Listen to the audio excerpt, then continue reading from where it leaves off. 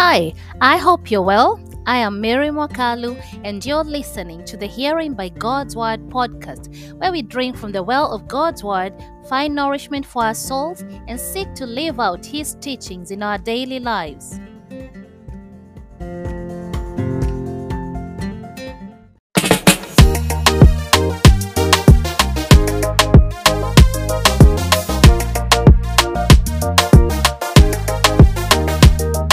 In today's episode, we're going to learn about the process of life.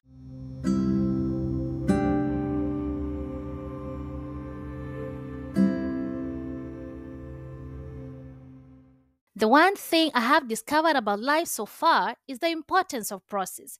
When we are not in charge of a process, we typically do not comprehend what is going on, which can be extremely frustrating and at times discouraging. For example, the shaping of our destiny. By the time we are prepared to enter into our God given destiny, we will have gone through many seasons and have a testimony to share. Our God knows everything from the beginning of time till eternity. So He knows there will be periods where we will need a safe haven, and He has availed Himself to be that safe haven because if it were left to man, it will never work. Because man is the creature that will tell you yes today and tomorrow they will change their minds. So man cannot be trusted because they change like the wind. My mother once told me when gold is referred to as fine gold, it has gone through a process of purification and every impurity has been removed. And just as that gold is purified, so it is with us when God takes us through the process of making us vessels of honor that He can use. And until that happens, we cannot step into the divine calling or we cannot step into our divine calling that God has for us and succeed because pride can be a major problem. In the book of Isaiah, chapter 48, verse 10 to 11, it says, "Look, I have refined you, but not like silver. I have purified you in the furnace of affliction for my own sake. Yes, for my own sake. I'm doing it. Indeed, how can I be profaned?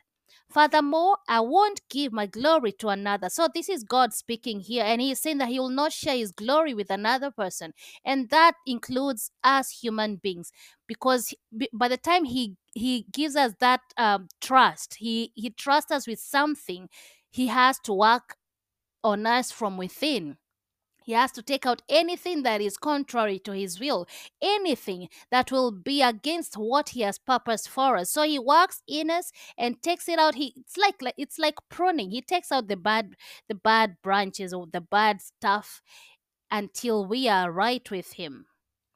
The dictionary defines dross as things that are damaging, total loss, or worthless. Thus, even after we have been purified, we still need to be polished to remove the dross. Proverbs chapter 25, verse 4, it tells us, "Remove the dross from the silver, and a silversmith can produce a vessel." That means dross is something damaging, the same way I explained earlier that God will work in us from within. So it's the same way a silversmith does. He's a craftsman. So he's going to take out any impurity in the equipment he's or in the raw materials he's got so that he can bring out a final product that will not be marred by things that are not right. So he will take out anything damaging, anything worthless, anything that will be total loss, so that he can produce a vessel of substance. The process of life is the one thing that should not be rushed.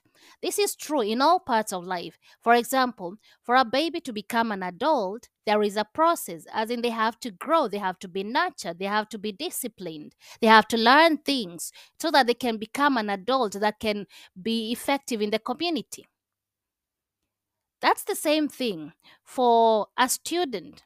To become an employee, there is a process. They go to study, they do assignments, they do exams, they do practicals until they are deemed competent to actually be in a workplace and work and produce something of substance.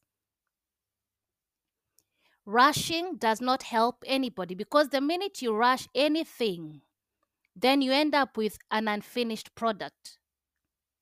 It's like cooking. If you go without following the right procedures of the recipe, then you're going to get something very weird. It's not gonna be tasteful. It's gonna taste bad. So there is a process that you maybe you cut the onions and then you put the oil, you prepare everything, whatever ingredients you wanna use, so that you can have a tasty final product. It's called process. We may not enjoy the process of life. Well, it takes time. It's painful sometimes because you have to be corrected. Some things you have to change. You have to come out of your comfort zone. So we may not enjoy the process of life, but when we look back on the fruits of our labor, we will be grateful that we put in the effort. Jesus had to go through the process of preaching about the kingdom of God, and he used parables. He used things that other people could not understand unless you knew the voice of the shepherd, unless you are part of his fold. There is a voice of the shepherd. And so only the ones who could understand the voice of the shepherd could understand the parables. And even sometimes they will not get it until he had to explain it to them, the mysteries. But other people, he did not explain the mysteries. So there is a process that he used in preaching about the kingdom of God. And those who had the idea, they heard the message. He also had the process of dying so that you and I can have a second chance to be called the righteousness of God in Christ Jesus. He had to go through all that suffering, the ridicule, the insults, the lashing with the whip, so that he can reach that place called Calvary, so that we can be forgiven. It's such great love. As in, imagine such great love for him to actually sacrifice his life so that we can be called the righteousness of God in him, in Christ Jesus. It's an amazing thing that he has done for us. Just remember that Jesus Christ is a strong tower that you can run to no matter what you are going through. We are being encouraged in the Word of God that we should trust in Him even in the worst of situations. Even when we do not understand what's going on, we should trust in Him since He alone holds the solution that can sustain us even when human beings fail.